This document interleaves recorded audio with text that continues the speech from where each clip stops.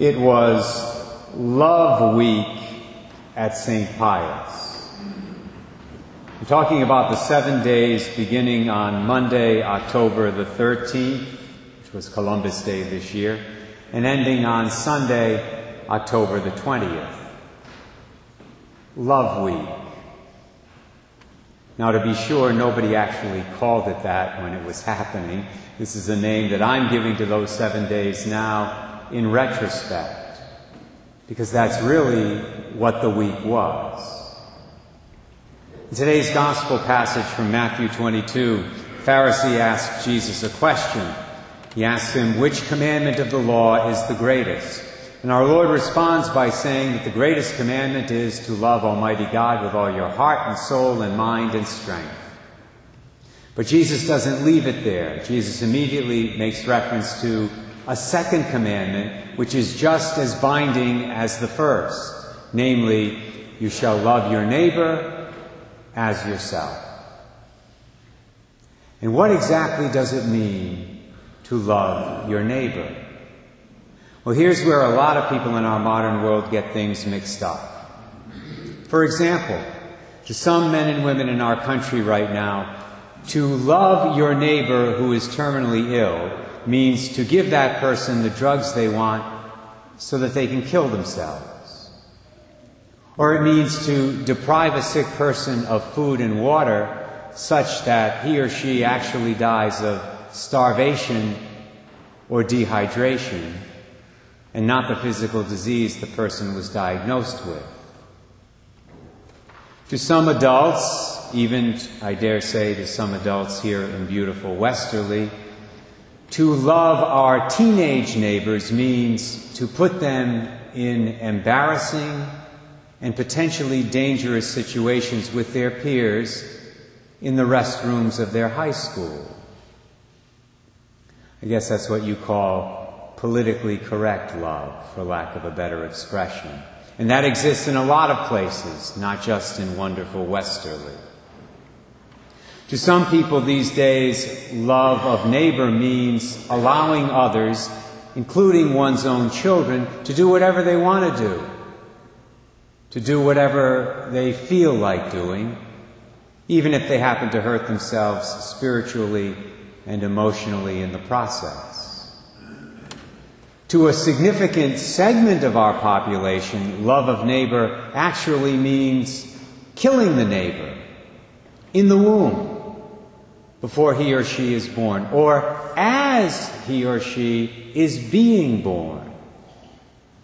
Although thankfully, according to the latest polls, this significant segment of our population is actually decreasing in size. For once, I hope the polls are accurate.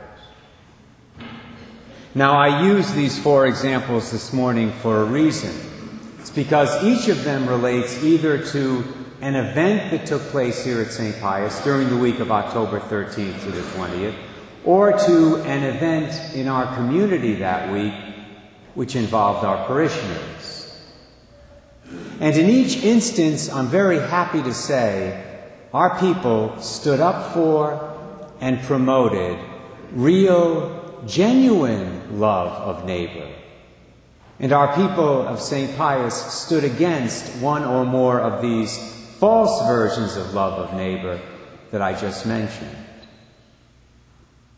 Recall the first. I said to some men and women in our country right now, to love your neighbor who is terminally ill means to give that person the drugs they want so that they can kill themselves. Or it means to deprive a sick person of food and water such that they actually die of starvation and dehydration and not the physical disease they were diagnosed with. Which is precisely why our pro-life committee brought in Father Tad to speak about end-of-life decision-making on the evening of October the 14th. Father Tad is both a moral theologian and a man of science. He has his PhD in neuroscience from Yale University. And because he's so knowledgeable in both of those fields, he was able to teach those who were here that night a lot of things about love. In fact, that's really what his talk was about, although it wasn't advertised in quite that way. He dealt with the issue of how to love yourself and your neighbors when either you or they are faced with a serious and/or terminal illness. When is giving a certain medication or therapy the loving thing to do? When is withholding a certain medication or therapy the loving thing to do? When is discontinuing a certain medication or therapy the loving thing to do? Those were some of the questions he dealt with in his presentation. The second example of false love I gave was this one. To some adults, and even, sad to say, to some adults here in Westerly, to love our teenage neighbors means to put them in embarrassing and potentially dangerous situations with their peers in the restrooms of their high school. That, of course, was a reference to the proposed and thankfully now tabled policy which would have allowed so-called transgender students to use the bathroom and locker room of the gender with which they identify, as opposed to the gender that they are biologically. Now, it was not adopted, thank God, in part because of the protests of some high school students from our parish. Praise God. Who reminded the superintendent of schools and the school committee on October the 15th that it is not an act of loving your neighbor to put a significant number of students in embarrassing and potentially dangerous situations. As young Angela Tafone put it, she said, as a student, I would feel unsafe with this policy. We don't intentionally put people we love in situations where they could be seriously hurt. Angela Tafone, as young as she is, understands that. Hopefully the superintendent and the members of the school committee now understand that as well. We pray so. The third example of false love of neighbor that I gave was allowing others, including one's own children, to do whatever they want to do, even if in the process they hurt themselves emotionally and spiritually. This is why we had Father Paul Damaris here on the 16th of October to talk to our young people and their parents about the occult. And this was very timely given the movie that just came out this weekend, Ouija, which is a film that I would recommend you not see. I often recommend films I think you should see. This one we should not support. Many young people today, you know, are being drawn into the occult, sometimes with the support of their parents. They're being drawn in by things like psychic readings and Ouija boards and tarot cards and horoscopes and seances at sleepovers.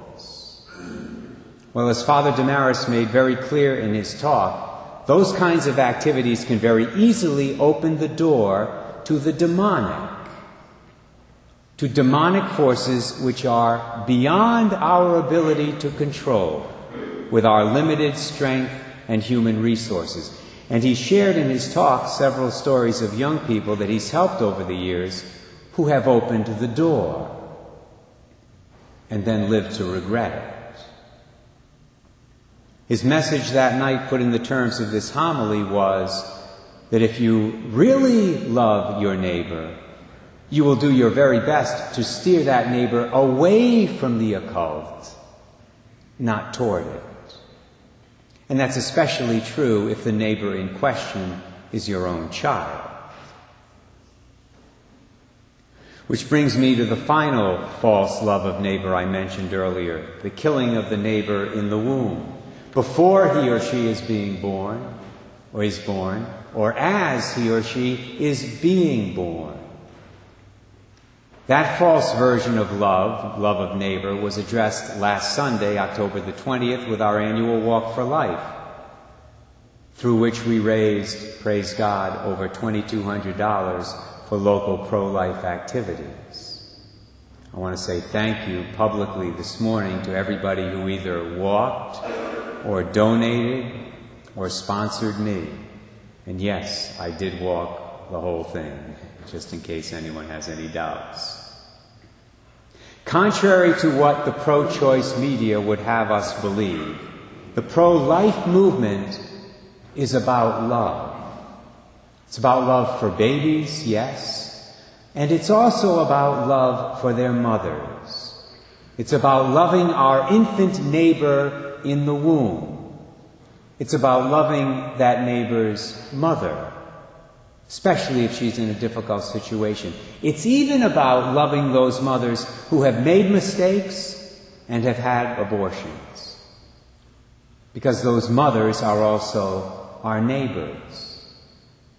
Our neighbors who need forgiveness, our neighbors who need healing. So now you know why I said that October 13th to the 20th was Love Week at St. Pius X Church. Of course, according to Jesus, our Lord and Savior in this gospel, every week is supposed to be a love week for us, His disciples. That's the Lord's great desire. By the grace of the Eucharist that many of us will receive at this Mass, may Almighty God help all of us to do all that we can to make that desire of Jesus become a reality.